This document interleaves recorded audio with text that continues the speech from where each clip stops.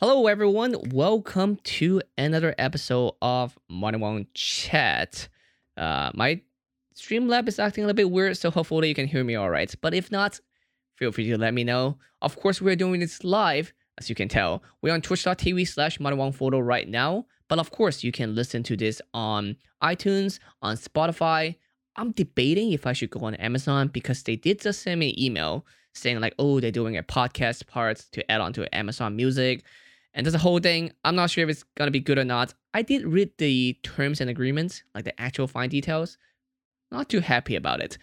But maybe. I mean, it's kind of like Spotify, so maybe. I don't know. I'm gonna wait it out for a little bit. But of course, you can also watch this on YouTube as well. There's a link, a playlist to my main channel on Money One Photo on YouTube, but it can go to the Money One Podcast channel. Anyway, today we have Right, Gene, on what episode are we on? We are on 46. He is a senior developer relations at Riot Games. He's an entrepreneur. He does advising. He does many other great things, but he is a person with a great mind. So anything esports or not even non-esport related, I'm definitely picking his brain on this. So let's see what he got to say. What's up, Gene? Hey, how are you doing? I am doing great. How are you doing?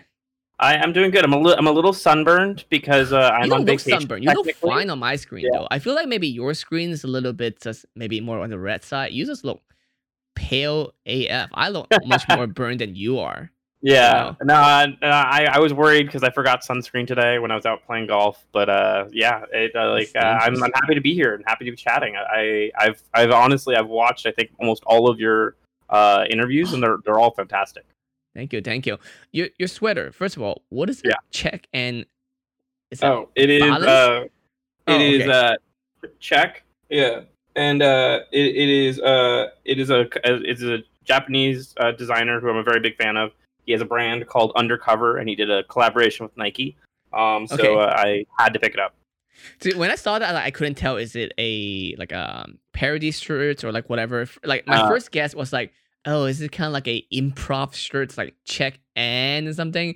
But then as soon as I say check, it's like it could be check and balance. Yeah. Well, actually, on the I don't know if I can show on the shoulders. It says chaos and what was the other side? And balance on this side. Oh, okay, yeah. Okay. You were correct. Yeah, I'm like right there. Awesome. So first of all, tell me, you are a senior developer relations. Yeah. At what does that mean? What does that mean? Yeah. What does that do? So my role is this really weird role where I get to do part engineering, part business development, part marketing, and mainly overall like manage a product. Where I work with developers, like I build out systems and I build out programs for developers of all sizes worldwide to build things around Riot. And this is everything from I am a student in high school and middle school wanting to learn how to code and like kind of prove to my parents, hey, gaming's not all about playing games. It's about also learning and education and stuff like that. To companies in the middle, like that are starting to make money and be profitable. And then big companies that are actually making hundreds of thousands, if not millions of dollars a year building stuff specifically for players of Riot's games or for esports teams. And then even further, working with companies like NVIDIA, Google, the Fortune 500s of the world, making sure that they have data integrations and stuff like that around League of Legends, Valorant, TFT, Legends of Terra, and future games. So I split my time pretty much between all of our games and R&D. And my goal is to have as many people and as many companies have a full-time living building things around anything Riot does. And I've been doing this work for most of my career, where I did it for other companies previously. And it's honestly it's a pretty awesome opportunity that doesn't really exist much elsewhere in the gaming space. So currently, Riot publicly has about 4 or 5 titles. I'm losing count. We have not counting mobile, and not counting board games. We have 4 main titles. Yeah.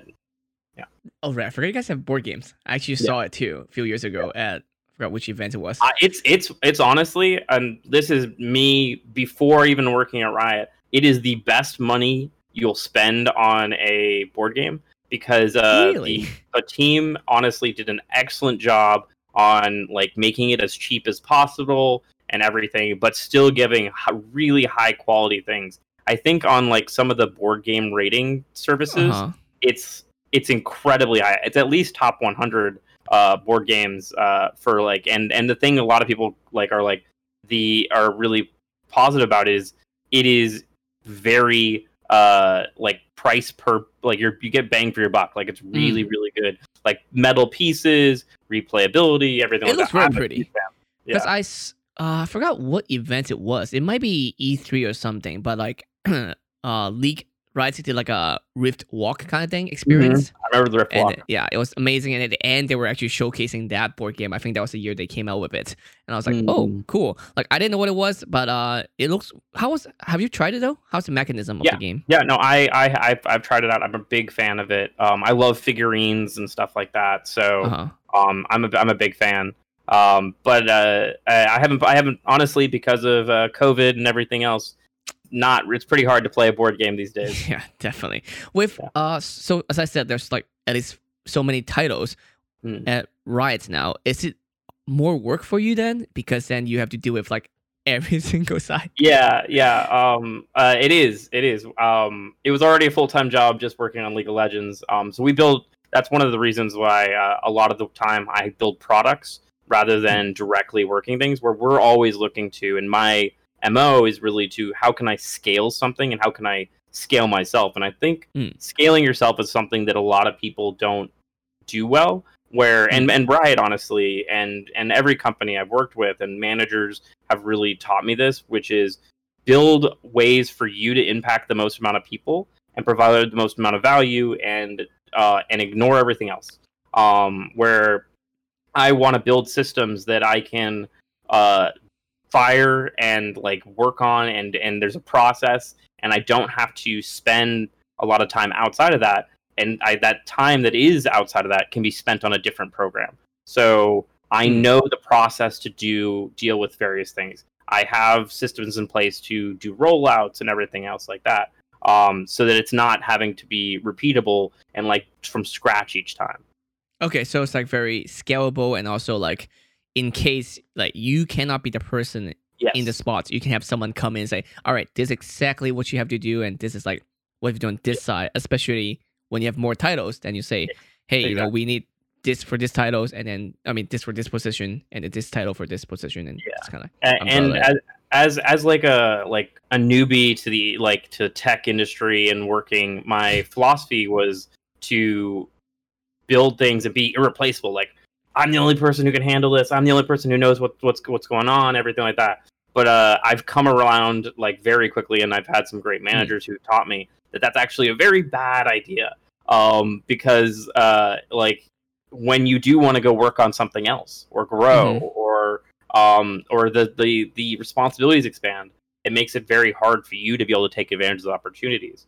So I basically operate anything I build at Riot or anything I build in general with the expectation of if I got hit by a bus and put in the hospital or whatever, everything could continue to run because I have documented the entire process.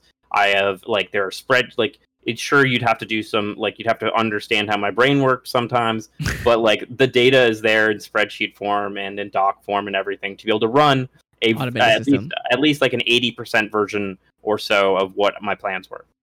You know, I thought about this too, and I really wish there was an experience I can do this. This completely sidetrack and off track, but whatever. This what this chat is for. But I was thinking it'd be cool if there's an experience that I can do where I will lose my memory for a day.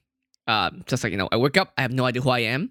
Of course, I have to agree to it, sign a form, and then take some pills or whatever and do that happen. But then after 24 hours, I'll get all my memories back, but also remember how I felt when I have no memories of myself. Yeah, I want to see how much percentage I can catch up about myself. It's that would be incredible. I've met some user experience people over the years who are absolutely amazing about basically resetting their brain and going through a process of understanding how an app works, or like anything, or like going from 0 to 60 or in some sort of system that like I look at them and I'm like, how do you throw away your common sense? How do you throw away the years of experience that you've had doing this stuff? It's really, really amazing. I got to work early in my career with like an amazing individual named Clemens, and he previously had worked on the NBA app, like the app that every NBA player used. I mean, not a player, viewer used for a very long time to be able to catch stuff. And he was able to talk about at length what happened in the 0 to 10 seconds, the 10 seconds to 20 seconds, the 30 seconds to 40 seconds, and on, and like break down what the thought process of someone who's never seen this before, how they would react. And he was incredible at everything he did there. I think he actually ended up winning. I didn't know this was a thing, but he won Emmys for his design work and everything like that. He was an incredible. You can win an Emmy for that? Yeah, I think it's like the viewer experience or type thing, where it's like the data and everything. But yeah, he was like sourced on like I think 4 or 5 Emmys. He's like on the list for him. He's an incredible individual. I need to catch up with him actually. This is a great reminder. That's awesome.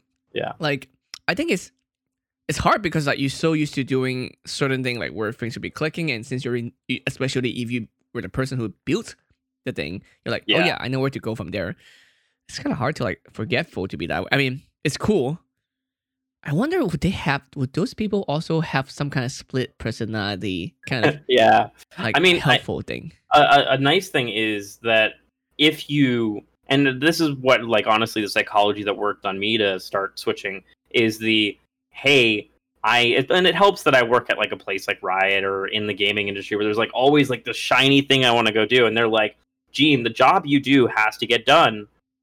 So you need to write down how it's done so you can go do that, and so someone else can do this, and it's like, oh, okay, well I know I can do this if someone else is able to do this, and that's a big thing to be able to start incentive to help hand off, exactly. And so when you hand off, you want to do it well. You want to make sure that person doesn't fail. You want to make sure that they don't have to call you being like, hey, why is this not working, or how does this work? So documenting is huge, and that's a thing that I definitely learned from being an engineer and product and everything. It's just like you always got to document everything. I know. I like whenever I pick up someone else's code, I'm like, oh my god, there's no notes. I don't know what they're doing. I have to like just read everything as if like, and sometimes end up faster if you start building it from scratch yourself. It's just really annoying.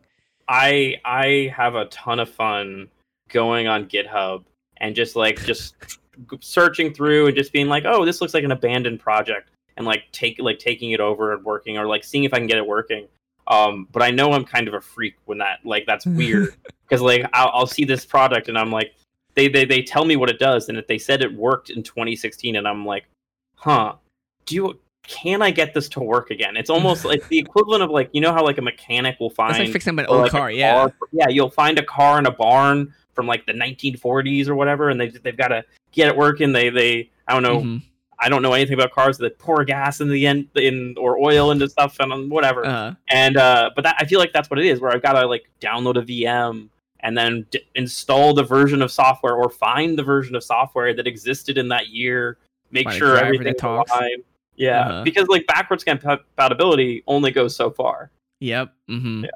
I mean, that's kind of pretty much like a lot of movies starting out. It's like even Bumblebee, Transformer Bumblebee. It's about like, oh, let's fix up a car, kind of a situation.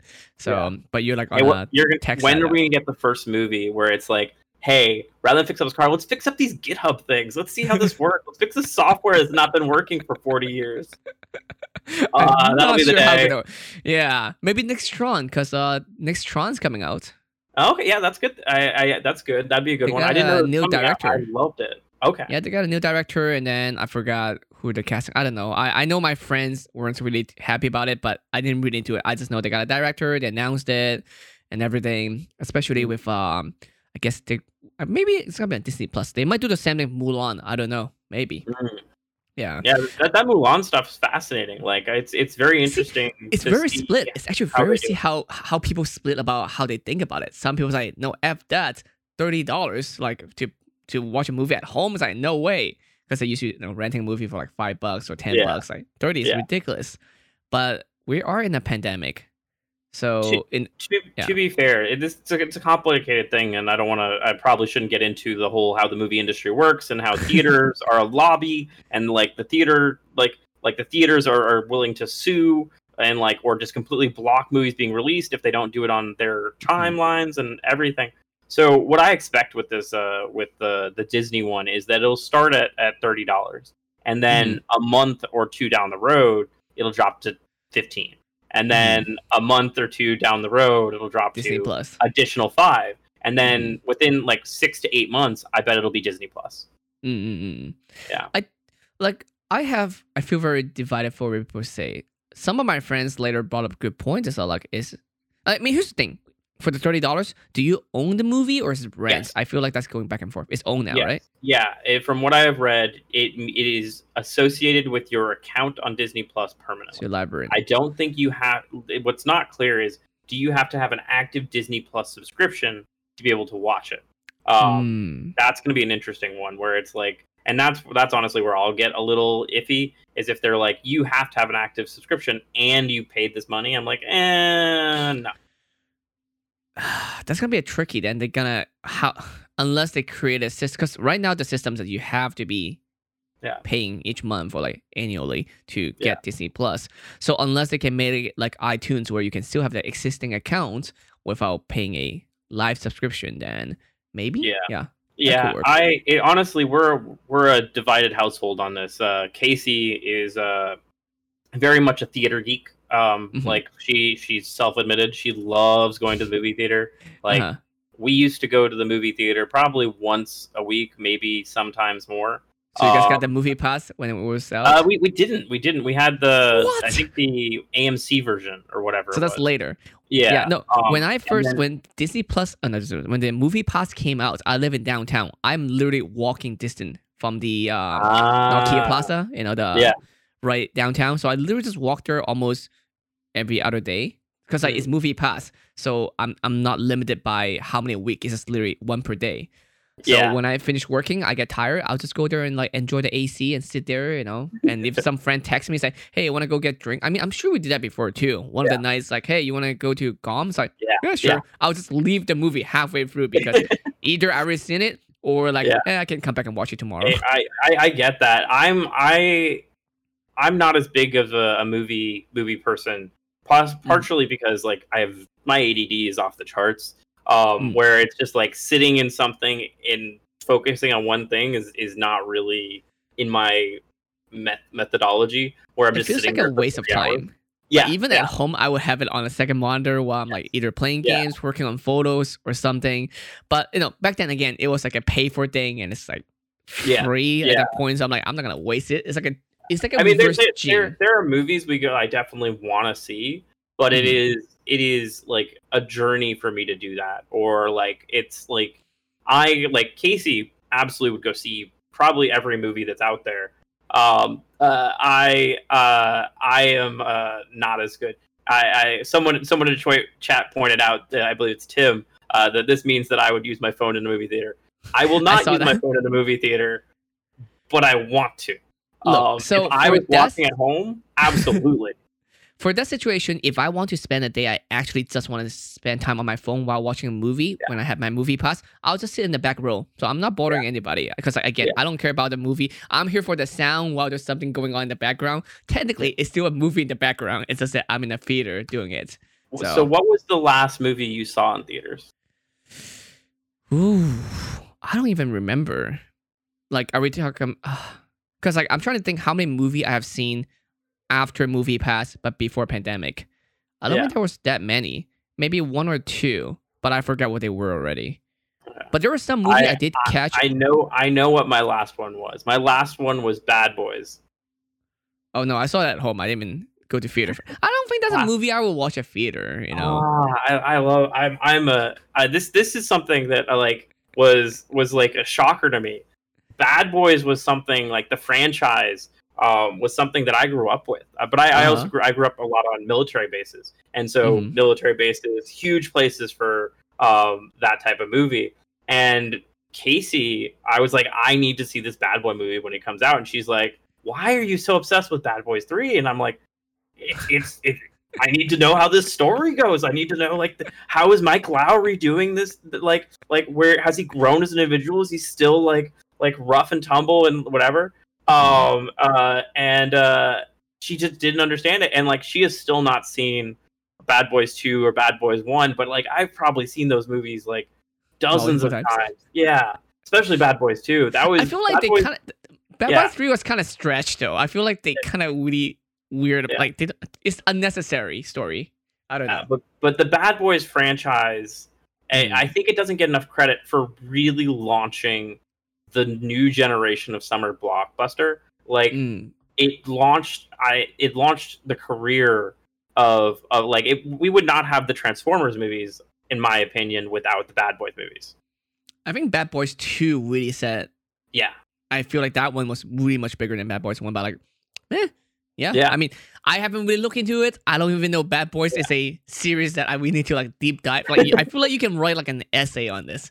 Like this is yeah. my thesis statement. Like why Bad Boys has make cinematography or like the whole blockbuster summer theater I kind of mean, thing. you've got the cinematic helicopter coming in slow motion above you, classic shot from any Michael Bay movie. It's really where he learned and like perfected things that you then see in further movies, I love those movies so much. I see. I don't have hate for a Transformer movie because you going in, you know what to expect, and Yeah, the CGI the is first one really was great. good. The first one was great. Oh The yeah, second one was it get worse. Like the story just get worse and worse as you yeah, go along. But I really go watch it for the special effects. I'm like, if I know going in, that's what my expectation. I'm like, I'm not mad about it. You know. yeah, yeah, So we're talking about like how movies and stuff going into a subscription service kind of thing. Is gaming space doing the same thing? Like, yeah.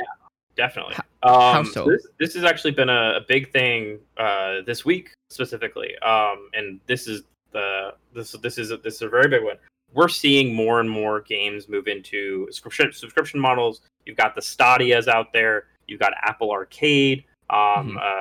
I forget what the Google one is. The equivalent to that, where you get a bunch of free games if you pay like $4.99 a month or whatever it is. Hmm. And then you've got Nvidia with their streaming service. Is Nvidia And having one? then I don't remember. what? Does Nvidia have one? I So thought they they have tried one. it and then it failed. I They forgot. they have something right now that where allows you to play things. And then there's XCloud, which is Microsoft's thing. And the issue that's popped up really massively this week is that XCloud will not be offered right now on any Apple device, and Hmm. Stadia will not be offered on any Apple device. Or like Facebook has their own game streaming or like game subscription type service. It will not. They are going to be on Apple, but in super limited version where there's not the games involved or anything like that. So like Hmm. there's this underswell of people being very angry right now in the game industry at Apple, because Apple did do amazing things for the industry for many years. They Hmm. helped bring mobile gaming to the forefront. They helped make billion-dollar companies and like the likes of Supercell and Zynga and everything else. But they are, in a way, my opinion is that we're starting to outgrow them wanting a super curated thing, where we're no Hmm. longer looking for a overall platform that will curate, but a downstream system that will curate for us. So we're about to see what happens with this new generation of consoles and everything else, and with everything that's happening with games. Because as an Android user, I'm gonna go Xbox. I'm going to go Xbox Game Pass, Xbox XCloud, and I'll be able to play new games each week, each month, whenever. I'll be able Hmm. to have the subscription service and be able to stream games to my phone and play Xbox games there. But Hmm. my friends who are iPhone users, they do not get that option anymore.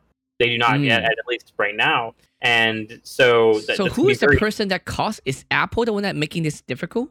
Yeah, because Apple's thing is that by allowing these applications, they are being removed. Like Apple is being removed from the curation system.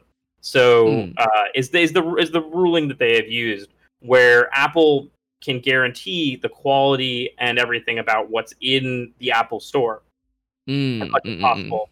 But if an app like xCloud or Stadia or whatever can just push new games to it all the time, then that is not curated by Apple, and so they have lost control, and so they're not a fan of that idea. I think it's also like a family situation, right? Because like if some kids were to play games that's not family friendly, would Apple be responsible for it if they allowed that to happen?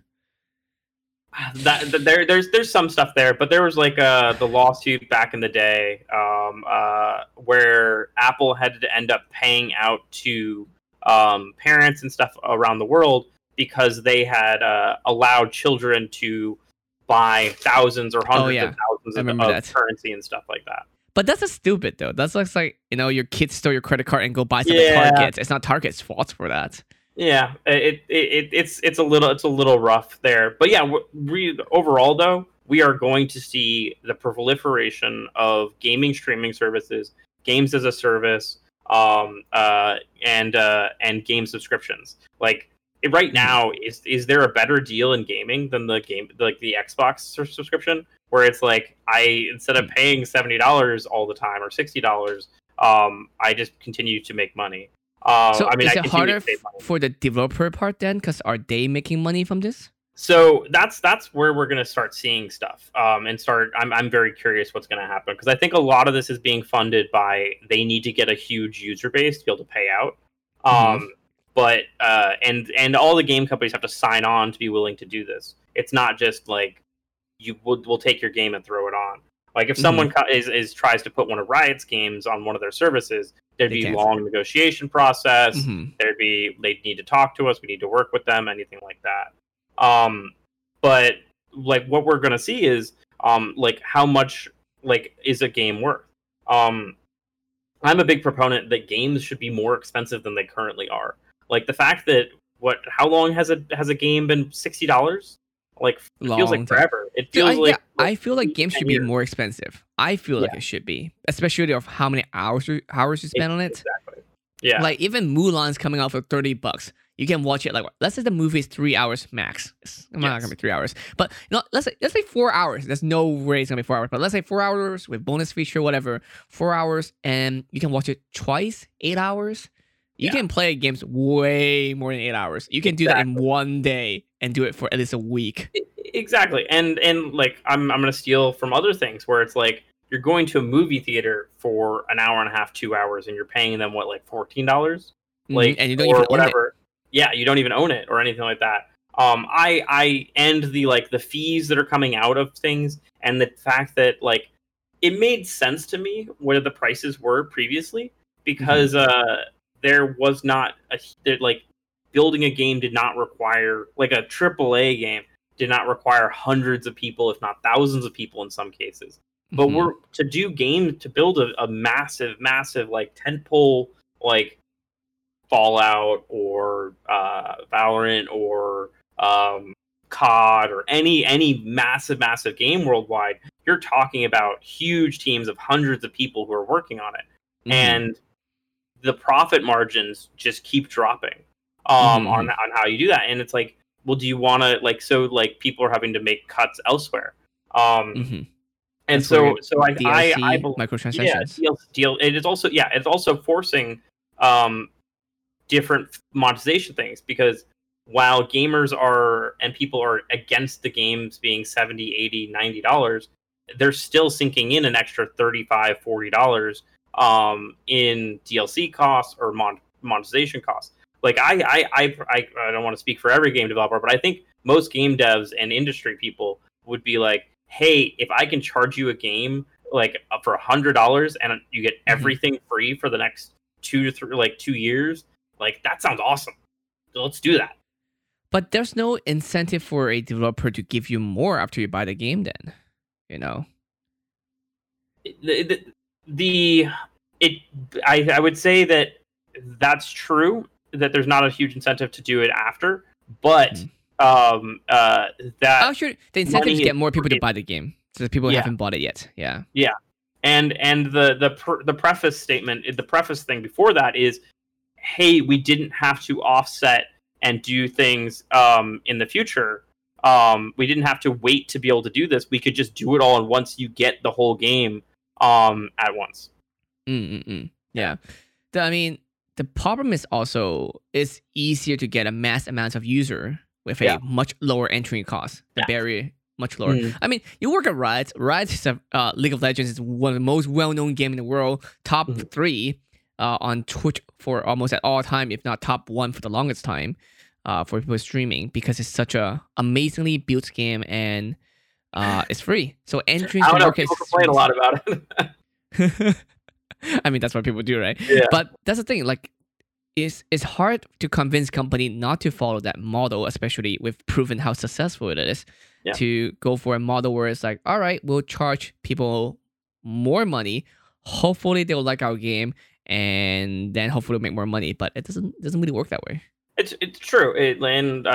Tim in chat also disagrees that like a lot of this would work because of the fact that parents will have sticker shock when they see $100 or whatever, and that it's true. Like when you see these expensive things, you're gonna have sticker shock.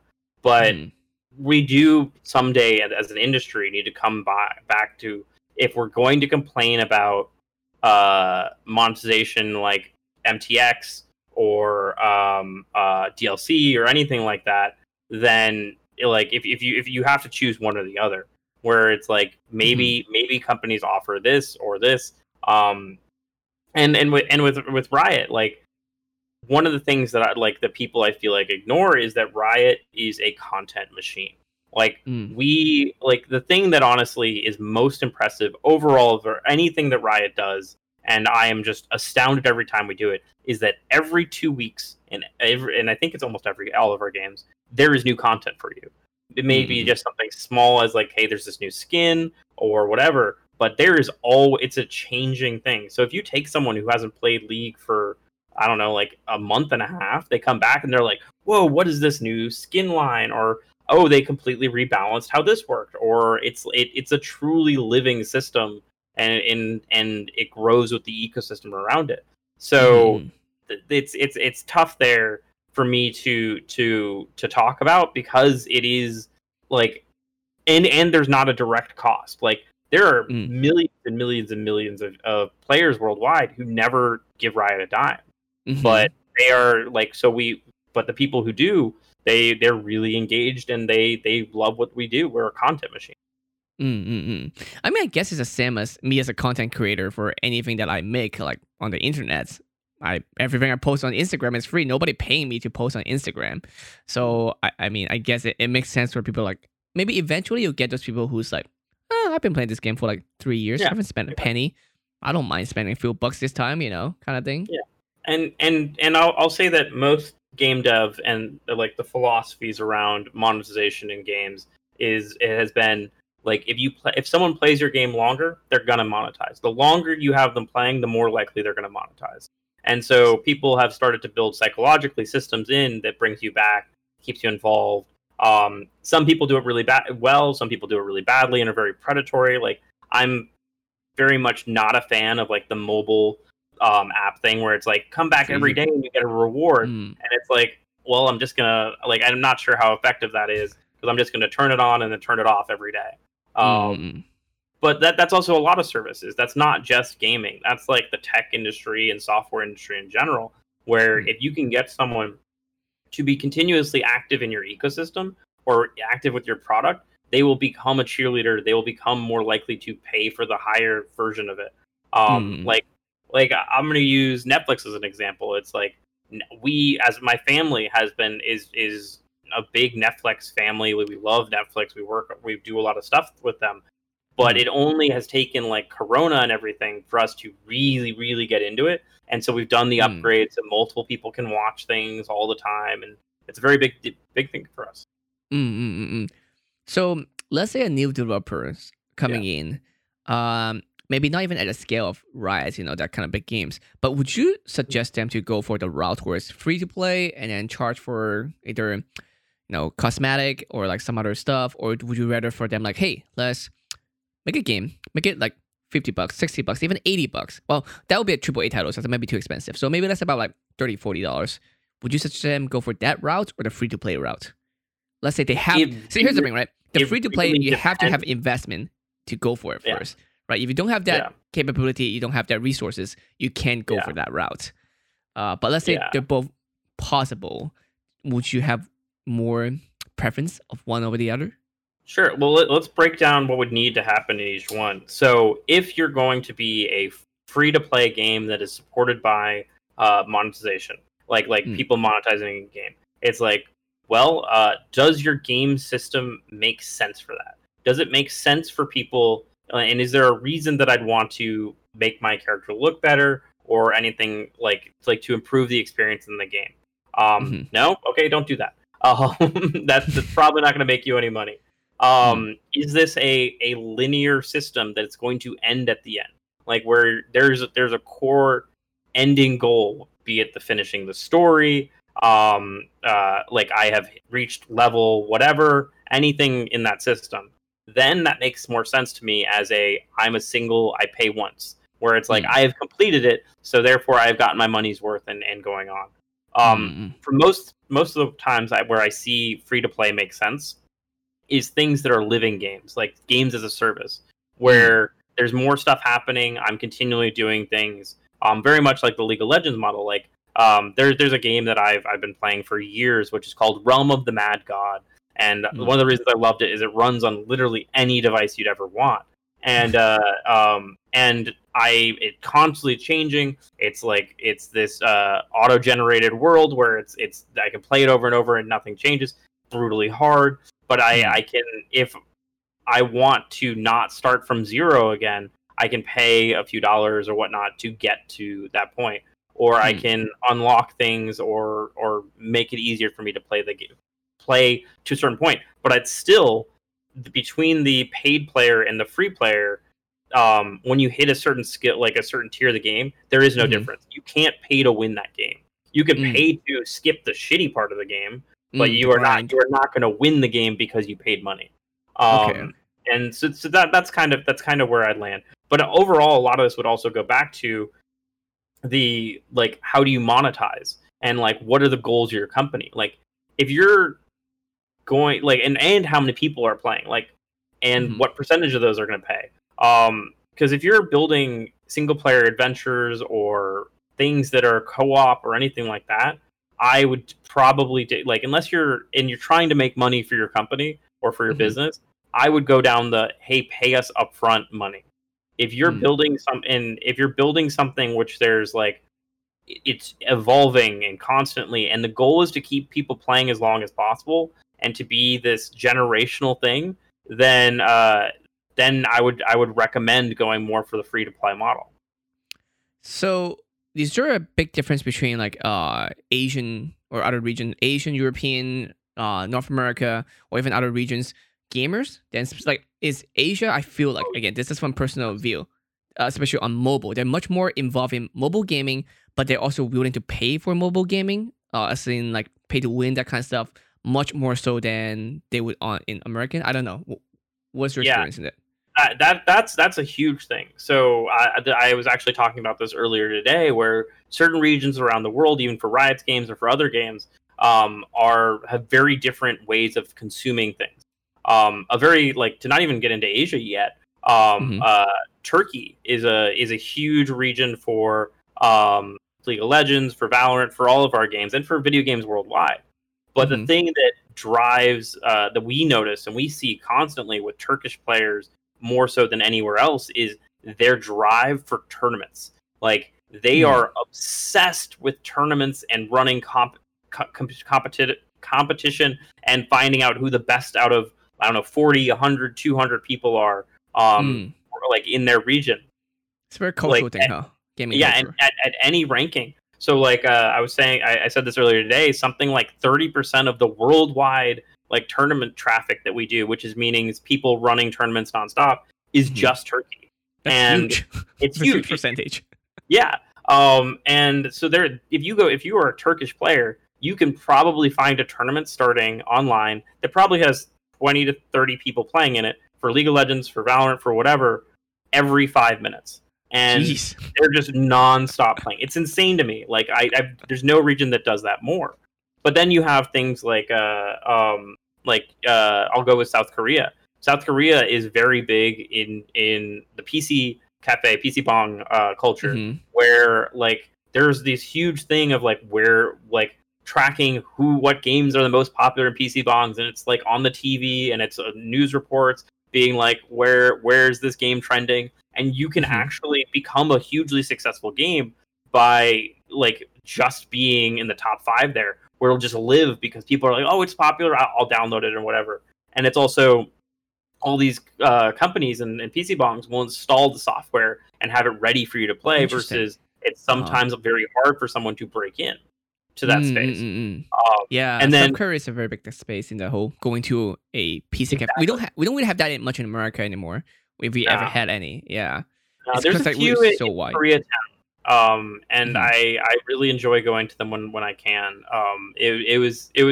My favorite moment when I was in Korea last year was someone thinking that I would like I was at Lowell Park, which is the Riot owned PC cafe that is part of Uh-huh. the stadium there for the LCK. I've always mixed those up.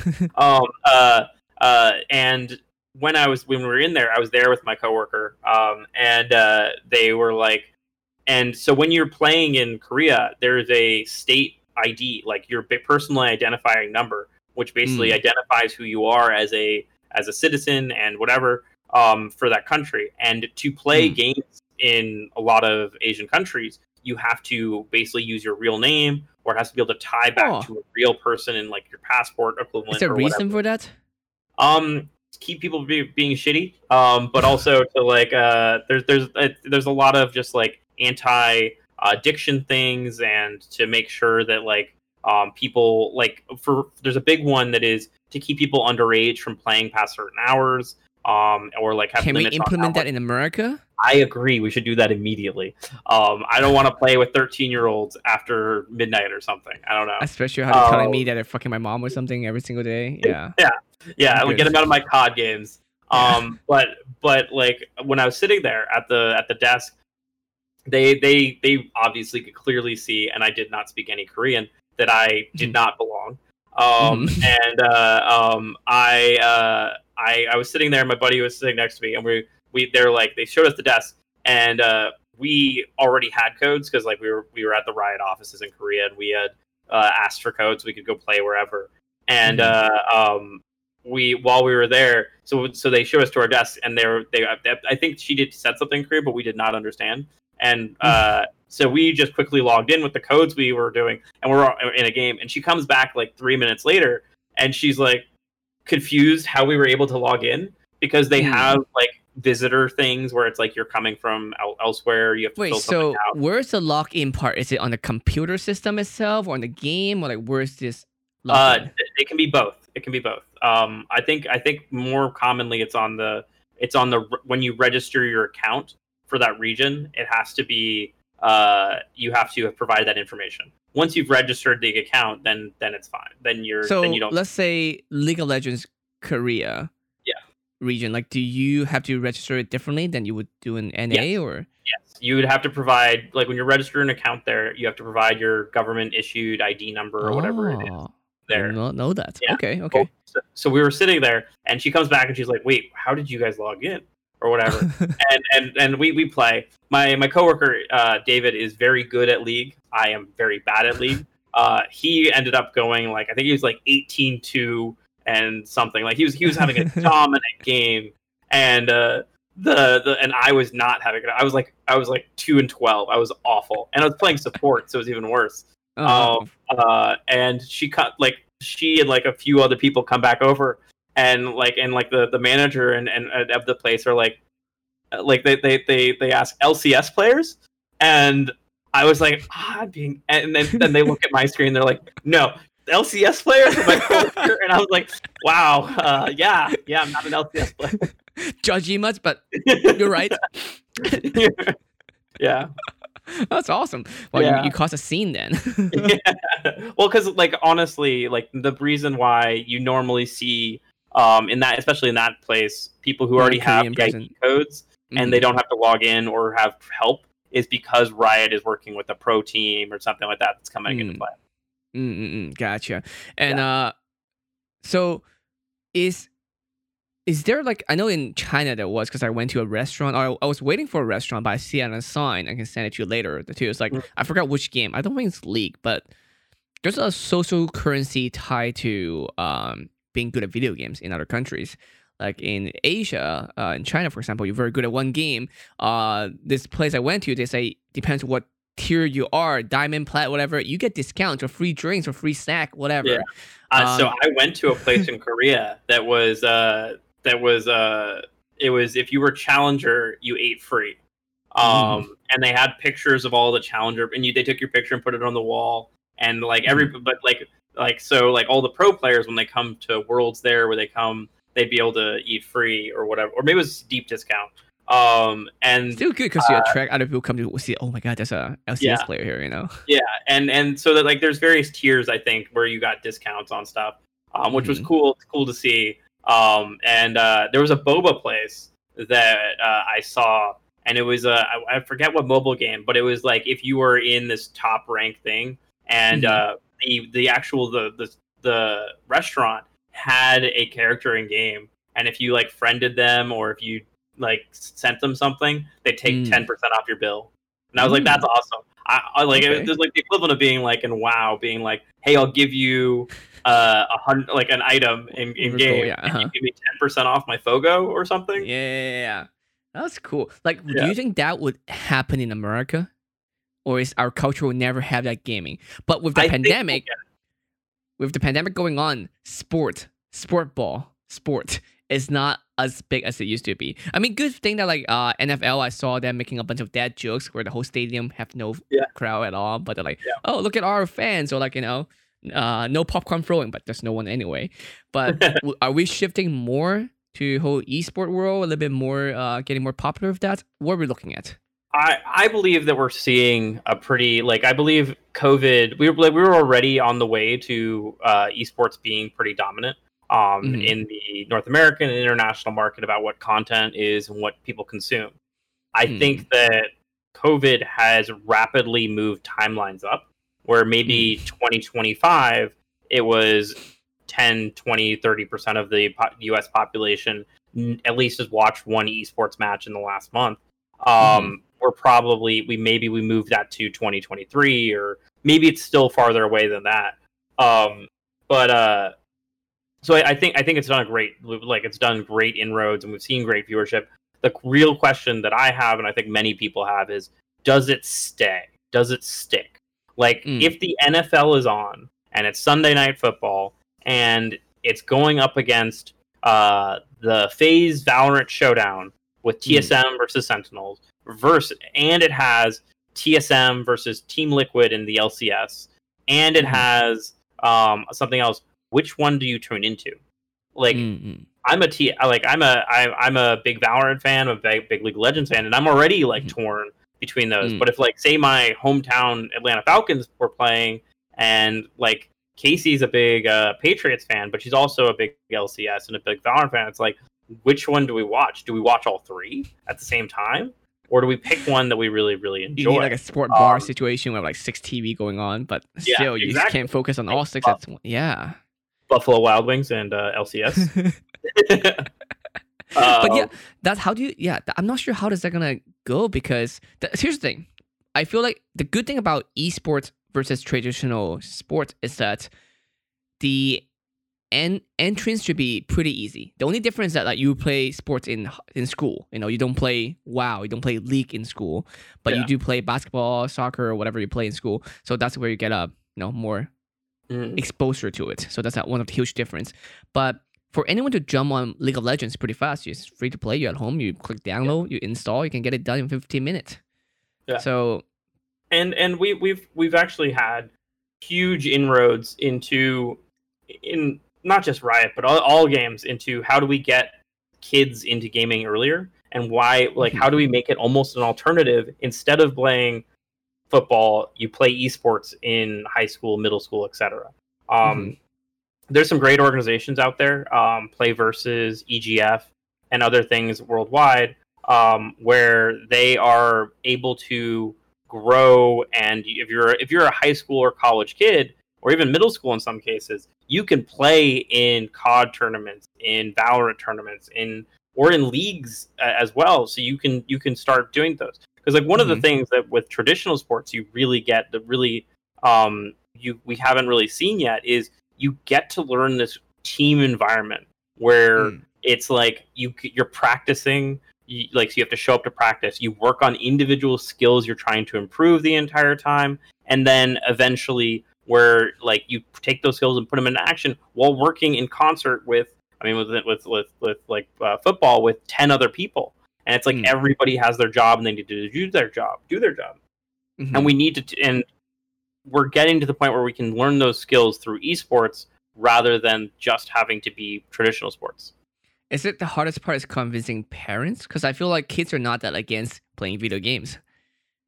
Yeah, where we are, it's a generational thing. Like that's part of this is like we are looking at a long thing. Like esports isn't going to take over overnight. Like we're still in the early stages of what the esports industry look like, what the gaming industry looks like. Like I honestly would not be surprised that 20, 30 years from now, gaming is the predominant media form in the entire planet. I would not be surprised in 20 years if an esport game or a combination of all esports games make up more than 50% of viewing habits worldwide. Is there something is there a way to make esport more entertaining to watch? Because like for any other traditional sports, you really see a ball moving left and right. And I know you see a lot of things going on flashy on the screen too when you watch video games. But the player themselves, they look very stoic. They just click their keyboard and mouse. Is there something we need to change there to make it more entertaining? Or like, what is easier for people to want to watch it more?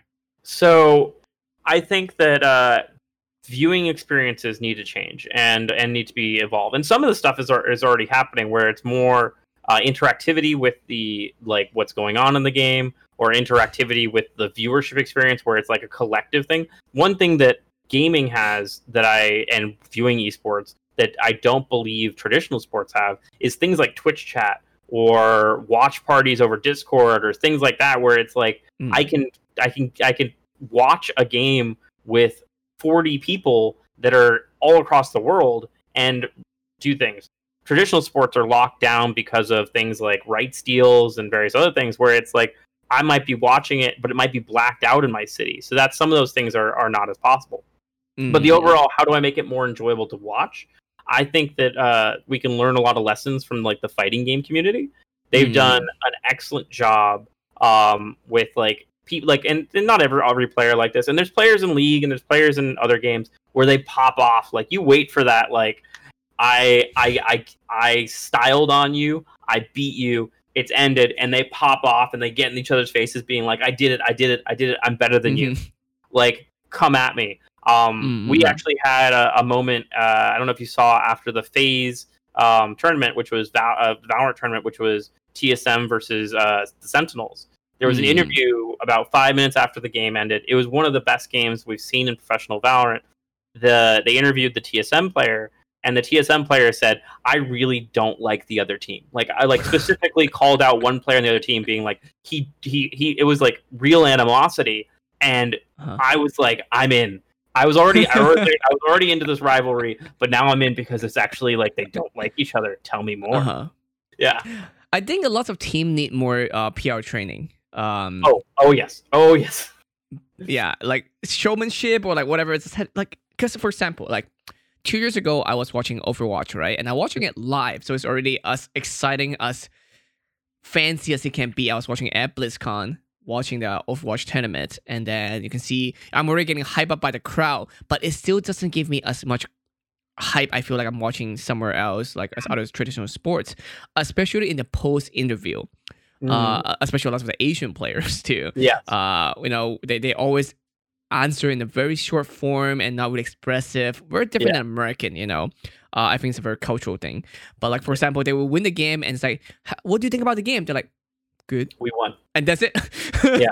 And like, can you tell me more? Like, I feel so bad because the person that was asking them the question, the host, was one of my friends. Is one of my friends, and we went to college together actually. So it's great to see how our world kind of interlap after after everything happened. But it's just like, wow, cool. It's like, but I feel bad for her because they're not giving her any answer that was good for the show.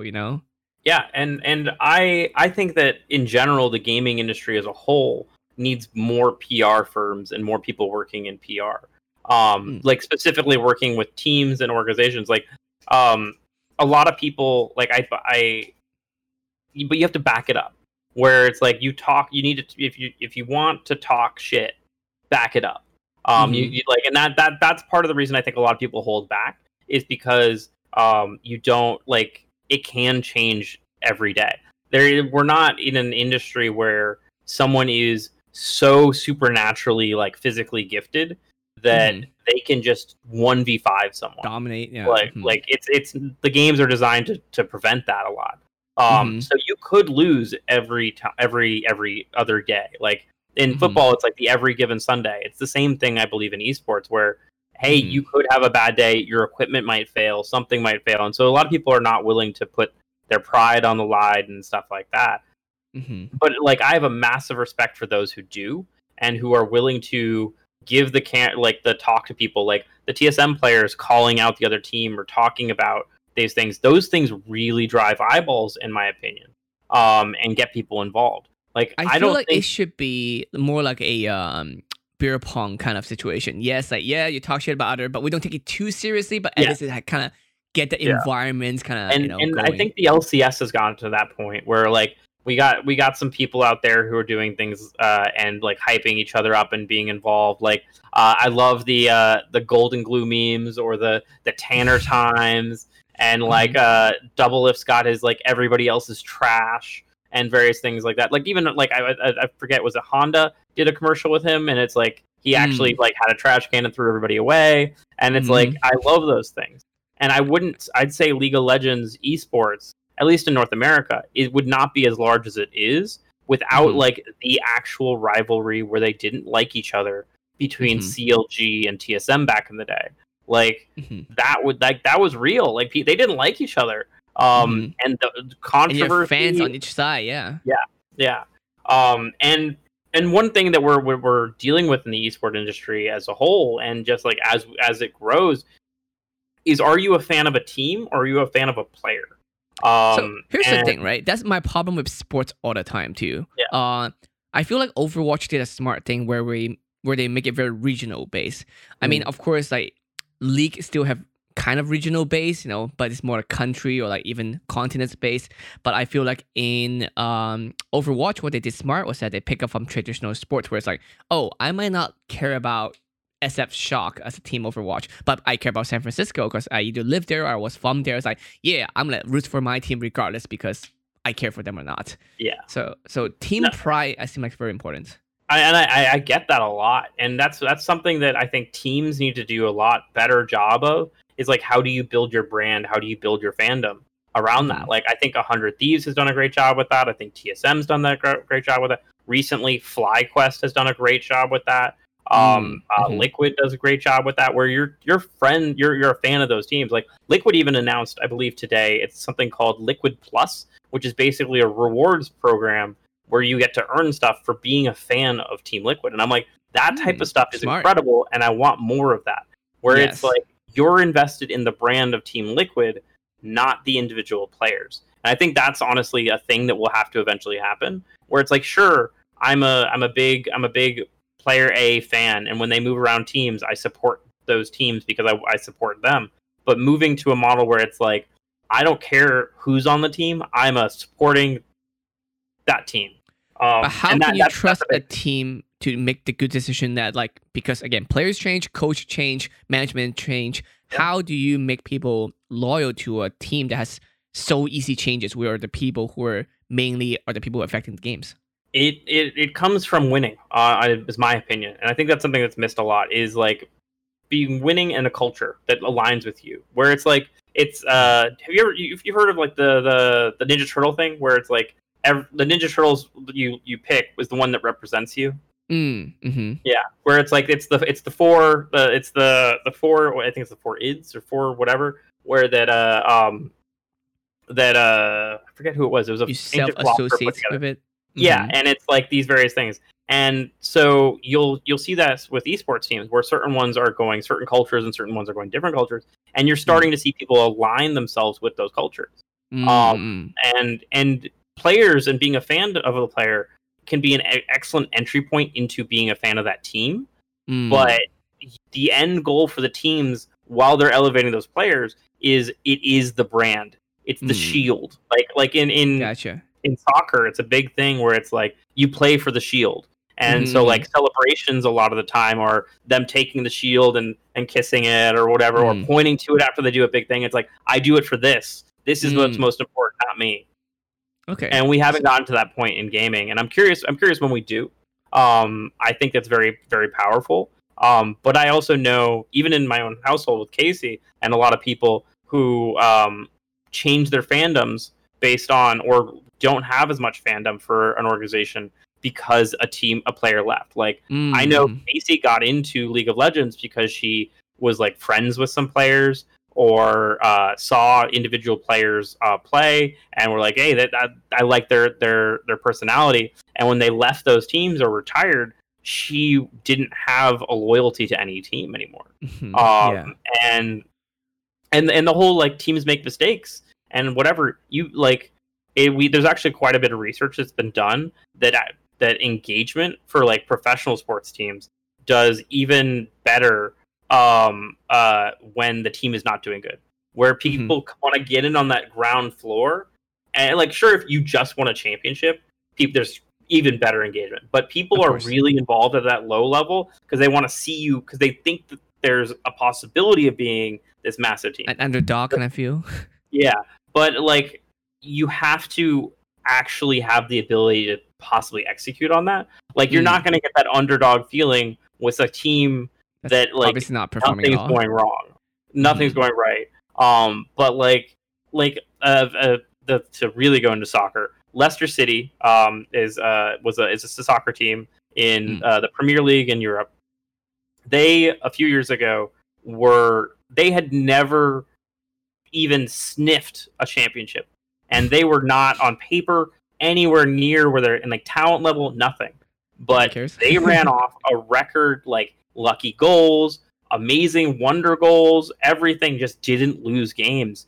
And I believe it was a 2,000-1 shot for them to win the league, and they won it. And some people made a lot of money on that. But it was like they like 20 years straight they would have not been able to do that. 30 years straight, 100 years, like nobody would have ever predicted them doing that. And so, but it was still possible, and people are still willing to bet that it was.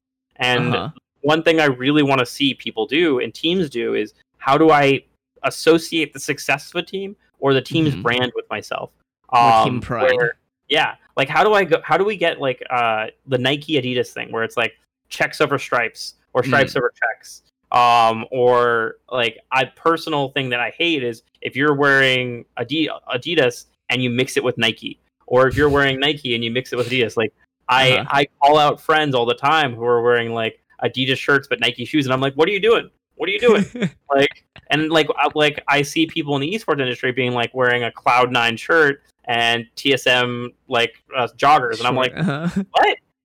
No, you got to be loyal to your team. You can pick one or the other, but you cannot have both. Yeah. I don't care have you either one.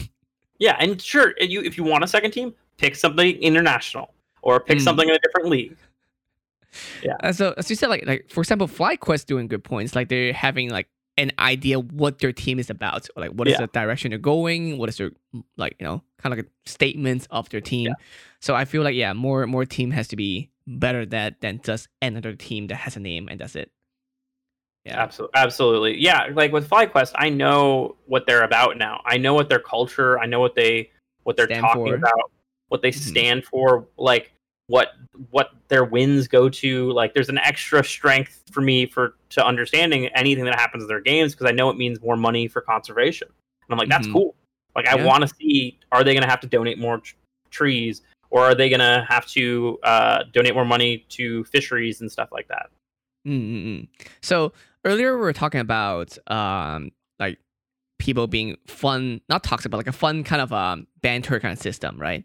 However, my question now is like, that's because I experience this a lot when I play video games, and I suck at it. And it's not just League, but League, of course, is one of the main one that I play. Right. People are being toxic, but as a game, as a company, is it ideal for them to have harsh punishments on players who are toxic, or is not thing they should care about? Because let's say they are toxic, and then you either give them a 5 minutes ban, 10 minute, 10 day, 5 days, whatever the punishment is. If it's too much, then they might not play the game at all and they might hate it, and you're gonna lose the player base, use your acquisition. But if you don't ban them, you're gonna leave people who have a sour taste in playing that video game. Where is that balance, and how should company take care of that? So this is a tough one, and honestly, I'm probably not the best person to talk about this, but I personally like a bit of trash talk. Like I like a bit of like, Good hey, banter. I'm gonna beat you, or GGEZ. Like I don't mind the GGEZs or whatever. Mhm. Or like BMing a bit, or like, and we've added features into the game where you can flash emotes, and like if I get a Mhm. big play and you miss like an engage on me, I am absolutely flashing the bee crying emote, being like, "Oh no, you missed," um, but or like outplayed or anything like that. But it does like it. There's a line, and I don't think it's clear what that line is for everybody. Mhm. Where and I think some of this goes back to a lot of anonymity, where it's like, hey, I don't know what that person is on the other side. Mhm. That's a big issue, like a thing about that. Like, I'll say that like with uh, so Clash is a tournament system, or any of the tournament systems that you can play for League of Legends. If you're playing in a tournament with some other Mhm. people, you are going to see less toxicity than anywhere else, because when I'm playing solo queue, I'm most of the time being placed with 4 people that I don't know and I have no Against 5 people relationship you don't to. know. Yeah, against 5 people I don't know or don't care about.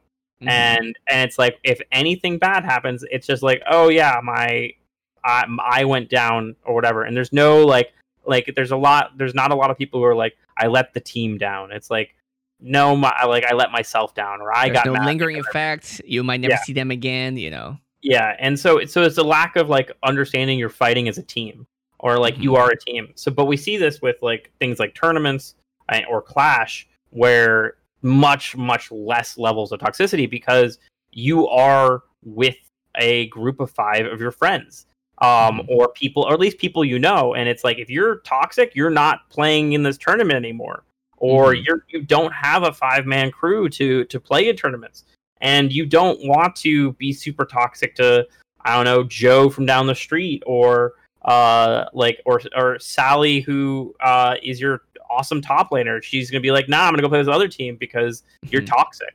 And so we see much less, because it is, you're building this team, and it is, you're actually playing as a team there.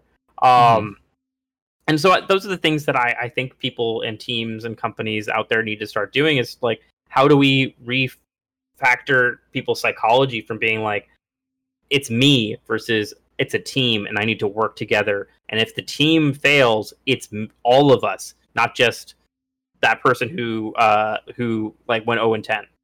Mm-mm-mm. Yeah. Okay. I feel like that's the problem with a lot of games, right? Because it is, even Fortnite, I'm sure people see a lot. Fortnite is easier because it is you against the world, unless you play 3-man team. But Yeah.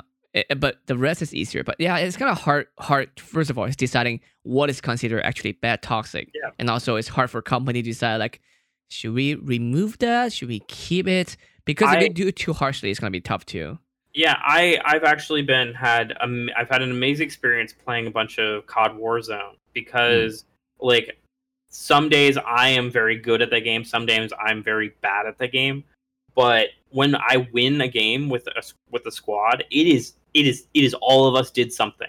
Feels good.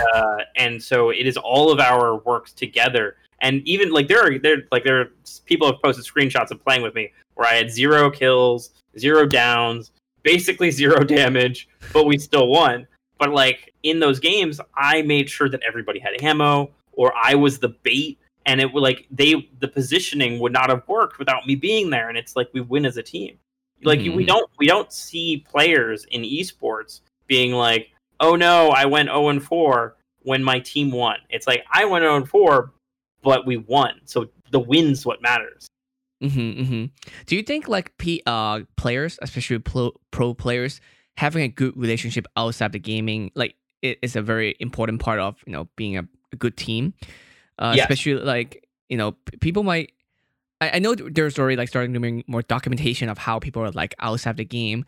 Is it better treated just as a work, or is it hard to struggle between it's work versus life, or it's better to make it a life as work? Like where is that? What's your view on that? I think that teams need to do a much better job about building camaraderie. Like you don't have to. Like there are organizations out there that can absolutely work where it's like I show up, this is work, let's finish work, and I go home. But I think that especially if you are a younger team or a team that's going in there, it is definitely a model where you need someone to make this a family and to build things that are going to keep you together. And this is something you see a lot of startups where like you're grinding, you're working hard, you work hard, you play hard, and you play together because it's like the people who are there for you are the people you're working with, and the people who like you have their back, I have your back, and that trust is there. So honestly, I'd love to see more people in the industry doing things other than just like going out and drinking or partying or whatever. I think that there's definitely things out there where it's like there's actually a great amount of people in the gaming space who do rock climbing, golf is something that's taken off, tennis is that thing. Yeah, all these team building things I think should be done pretty regularly, and it'll help. Like, and we're also getting to a world where players are not judged as much by their individual performance, but what the team's performance is. Where like there were early days, and there still is on some teams where this person is consistently going like not doing amazing, but the team is winning. So why? And they're like, well, if we replace him, it'll be different. It's like, no, you're winning because all the attention is to stop them from being very good, and it's like keep working with that or something like that. But like there's things out there that are different there. So it's going to be interesting to see there. I do think that camaraderie is something that the industry struggles with in general, because it is disconnected being on the internet sometimes. Like, and go back to also what you said about team pride, having pride that will also build people's like, I can associate with those pro players because they're like a family, and I want to be part of that family as well. And I will say a lot of League of Legends teams and a lot of pro teams do this very well, where after the LCS or after Pro League or anything like that, they go and do a team dinner afterwards. I always do that regardless. Yeah, win or lose. But like doing that type of stuff and learning those lessons is huge. A lot of people this week actually were really upset that Activision Blizzard hired the former deputy commissioner of Major League Baseball to come lead their esports initiatives and some other things in addition. Like I think people forgot about the other stuff, honestly. But they're like another case of bringing someone who's not in the industry into the industry, and I'm like, I understand that, where it's like let's hire and promote from the esports industry, but I also believe that there's a lot of stuff we can learn from traditional sports, not like how do we run sports, how do we do these things. I think that's not the model, but I mean, how do we create an identity where a fan identifies with this league and they're a fan of that league and that league alone, or they're a fan of that team and that team alone, or how do we like bring in agents from traditional sports where it's like, hey, you're doing what with this? Let's work on our agent. Let's work with an agent who's still done things with other companies and games or other sports over the years, or how can we bring in relationships and systems and like team building exercises that have happened over here. In basketball, Greg Popovich is famous for if you are eating at the same one of his players ends up eating at the same restaurant Greg Popovich is at, you are not paying for your meal. Greg Popovich is doing it. And it's become such a thing that like the players would like bribe the valets or whatever around town to tell them where Greg was so that they'd show up and eat there. And it was another thing that like I'm sure Greg's like, oh, I'm paying this money, but at the same time, back in his day, he's like, they're scheming together, and that's building stuff. And stuff like that. Like I want, like, where are the prank wars? Like in traditional sports and like in baseball, there's these great pranks with the rookies and stuff, and we don't really see that stuff. And it's a lot of good fun. Like my favorite, like one of my favorite baseball like images is one of my favorite players when he was a rookie. The vets were messing with him, and they put gum on the bottom of those like Gatorade cups and put it on top of his helmet, and it stuck. And he walked around the dugout for a good 20 minutes, and people were dying. And then people started stacking more and more cups because he couldn't feel it. And it was an amazing thing. And it was like, and then when he found out, he's like, all bashful. But they bonded over that, and they keep that up. It's not hazing. It's not anything demeaning. It is, hey, you're one of us. Like we're ribbing you. We definitely need more of that. You also did mention about like how startups need more of this, and of course I don't want to keep for too long, but we were talking about this before the show. Is that speaking of startup, right before this stream too, like our Marty Wong chat, I was playing Fall Guys. They were technically a startup, right? I didn't look very into them. They have like one other game, and I don't know how big they are. They did get picked up by Devolver, but how did Fall Guys become such a big game in such a short period of time, and is it gonna last? Will it last? That's a tough one. So I can start with the beginning. They nailed a concept. They looked at the industry and were looking. So I don't know if you're very active on Twitch there, or even remotely active on Twitch, or even if you're a child. There's this thing called Marble Run, which is basically you take a marble, you put it at the top of this course, you take like 100 marbles, you put it at the top of the course, and you see which one gets down to the end. On Twitch and other places, you can name each marble, or like results are on those. And what a lot of the streamers do and people on Twitch do is they let their viewers name a marble after themselves, and then a viewer wins if they're the first one down to the end. I got a feel rate from that. But there's not a lot of player agency. There's not much that as a player in that I can control. They were able to identify that and then there's the things like I want to do things online. I want to be involved with a large group of people, battle royale stuff, or just like competitive gaming. And they were able to basically marry those two concepts, where it's like I am basically doing Marble Run plus some Mario Party or Wario mini games as a competitive thing.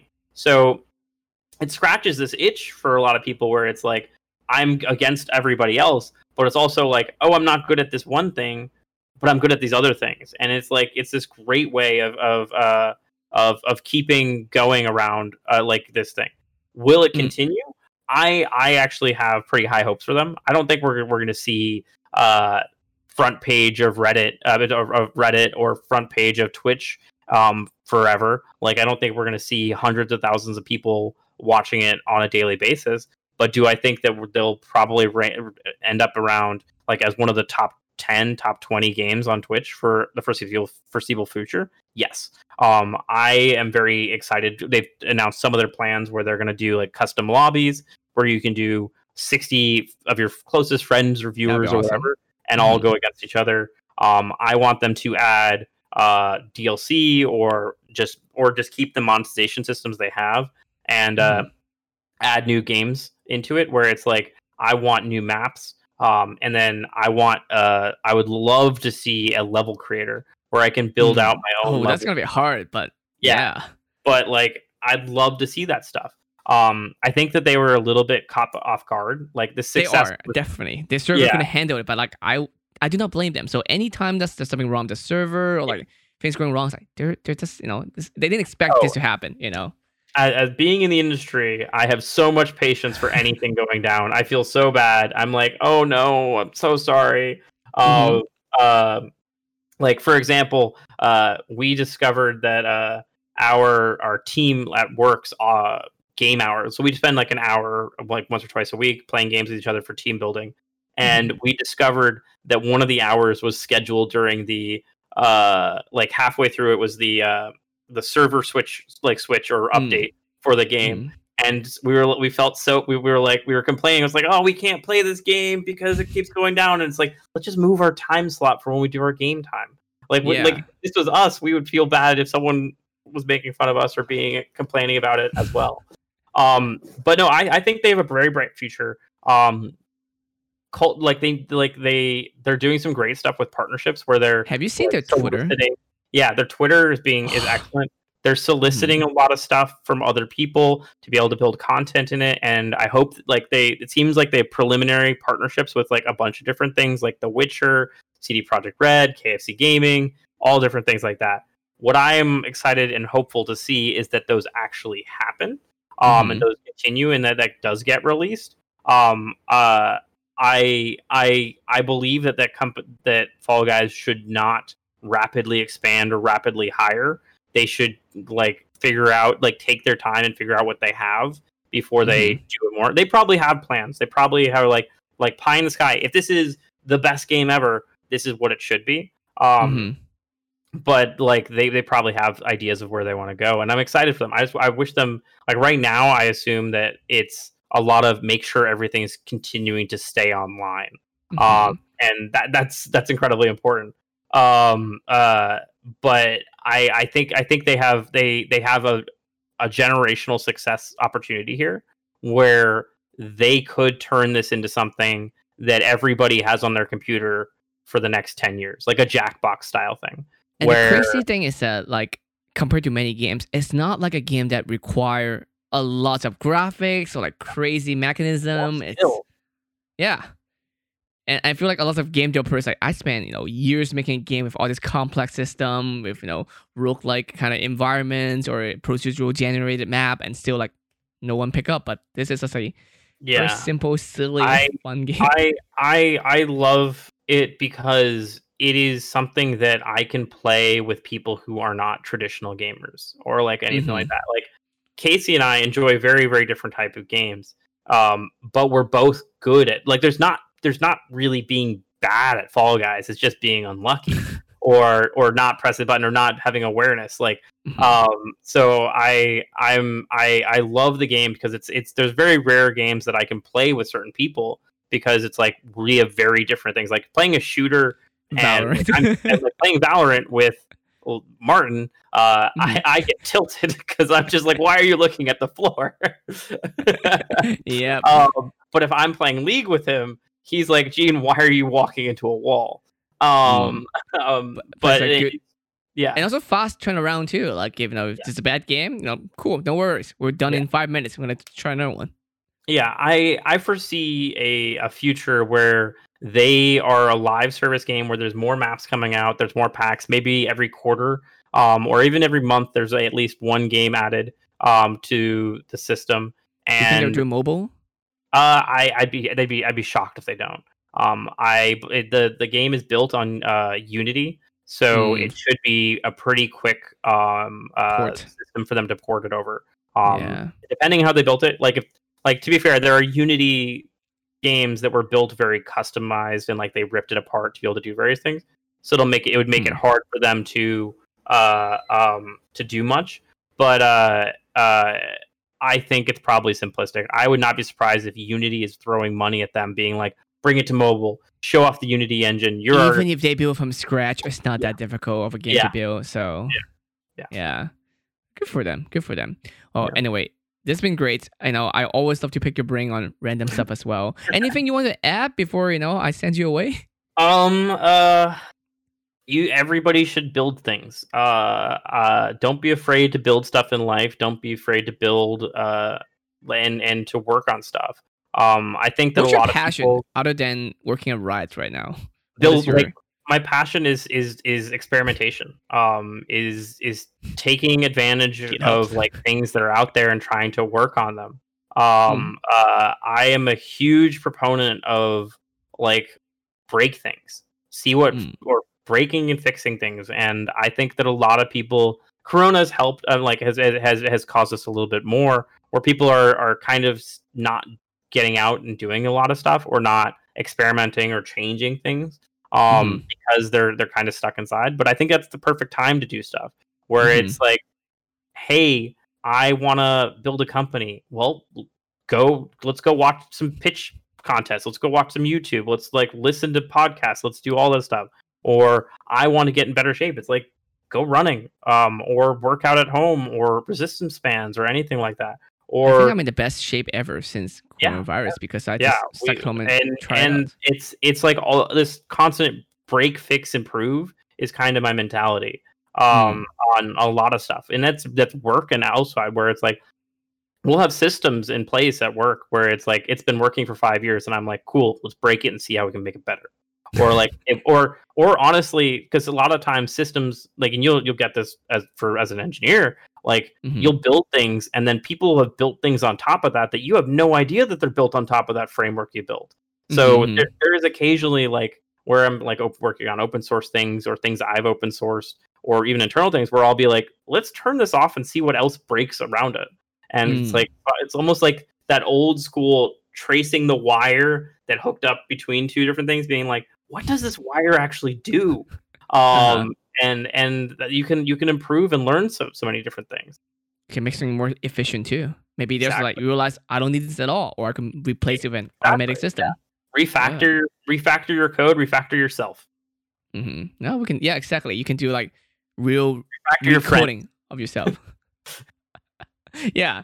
I mean, I'm working on that, but it's hard during coronavirus. I'm working on it though, but it's good because you can have excuses and reason for not working with some people, but do work with some other people and improve on that. Like that's one silver lining. A big thing I started to learn during coronavirus is doing more video content like this. I invested in a mic, some lighting. I set up like a backdrop type thing. What is that behind you, by the way? Oh, this is a t-shirt blanket that's hooked up to a curtain rod. This is t-shirts from events that I either ran or won their hackathons at over the years. And it was just like a nice little buffer, something to hang, something that nice, and I'm a big fan of it. But like learning new skills, where it's like I still don't understand lighting. As you can probably see, half my face is probably very dark, half is doing whatever. I'm learning these things, great. but and like now we're doing I'm doing a show for Riot every 2 weeks where we're doing developer happy hour, not happy hour.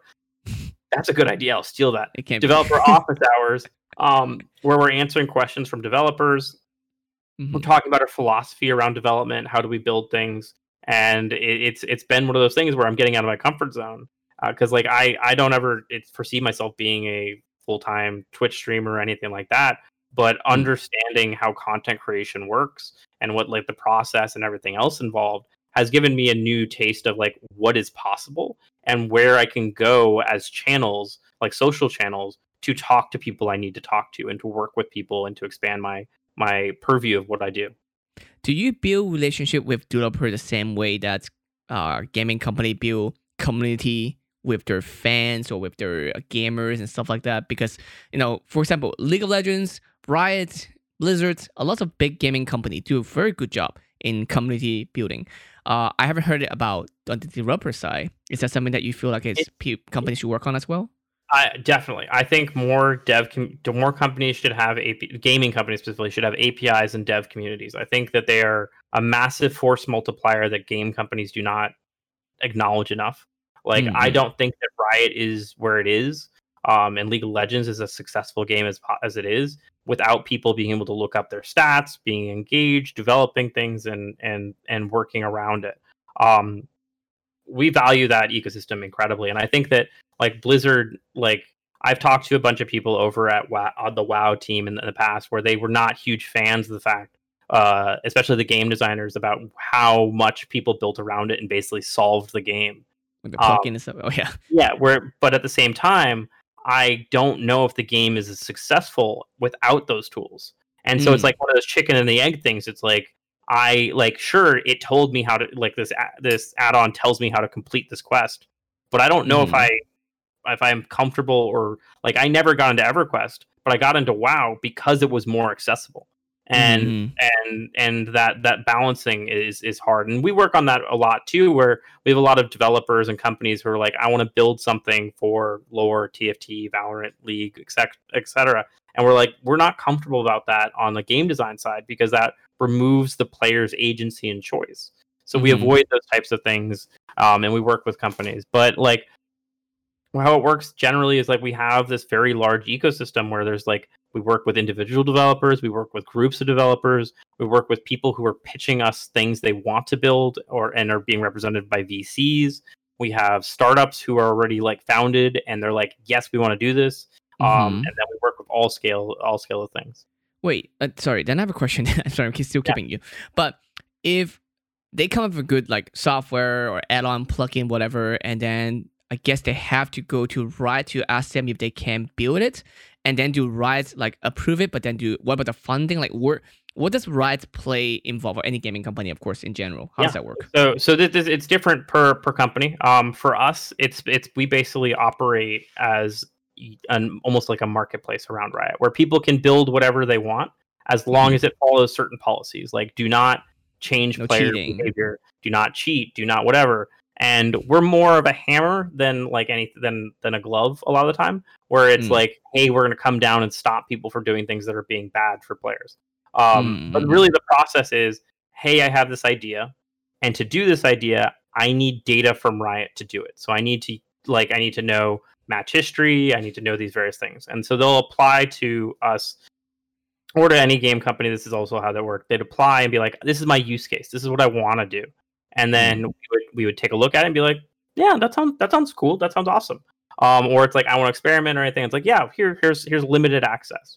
And then it's gated at that point by how much like we can provide more and more API traffic, more access, more help, more services based on like how good the idea is. Is it helping people? Is it valuable? And our own perspectives on that.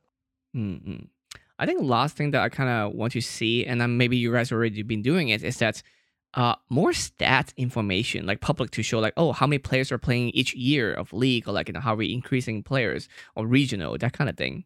It's very fascinating for me. I've always been a proponent that we should talk more about our successes and shout from the top of the buildings that like, hey, we're doing this well.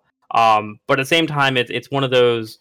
There's a sports analogy that's always used, is like, act like you've been there before. And so it's not like, it's like we don't need to shout about it or anything like that. There's also a lot of power in just being like, no, we're back. I mean, it's not even just trying to show off, but like things that could be cool to understand. Like, let's say how many chat message has been gone through because of people playing this game, or how many emotes were used. Then it kind of show not just like, oh, people are engaging. Of course, that's kind of like, of course, that's very engaging. That's how you see it. But show like, oh my god, there's so many people playing these games. Then you're getting more parents. Like, what are these games that kids are playing? What are these things that everyone's talking about? I love infographics and logo soup. Yeah. I want us to do more. I just did a logo soup for our ecosystem because we're over a few hundred companies that are profitable building things about Riot, and I wanted to put together like this thing where it's like, so I can use it on internal presentations where it's just like, here's every logo of every company that's making money around Riot, and people being like, oh, I didn't realize there was that many. It's like Game Boy and Procter. It's like every single thing. Exactly. Yeah. And so I understand that, and I think that's very powerful. It's something I push for. Those are some of those decisions that the insights and various other people make decisions on, and I don't really mess with them as much as possible. All right. Well, thank you so much for being on the show. How can people find you? What's the best way? Best way to find me is I was gonna say Twitch, but no. Best way to find me is twitter.com/GCHORBA, Gchorba.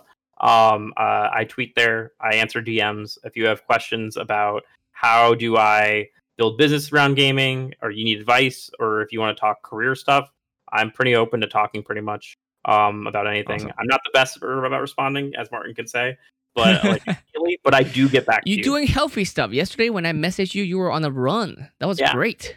Yeah. And today you messaged me and I was golfing. See, like you're being active. That's good. That's good for you. Yeah. All right. Well, thank you so much. And thank you everyone for watching or listening, whether you're watching it live, listening to it live, or watching it and listening afterwards. Thank you so much for joining. And of course, again, you can watch us more on Twitch, listen to this on Spotify, iTunes, many other platforms. And thanks for the follows and all the sub. And yeah, has been great. Thank you so much, Gene. And I will see you all next time then. All right. Bye.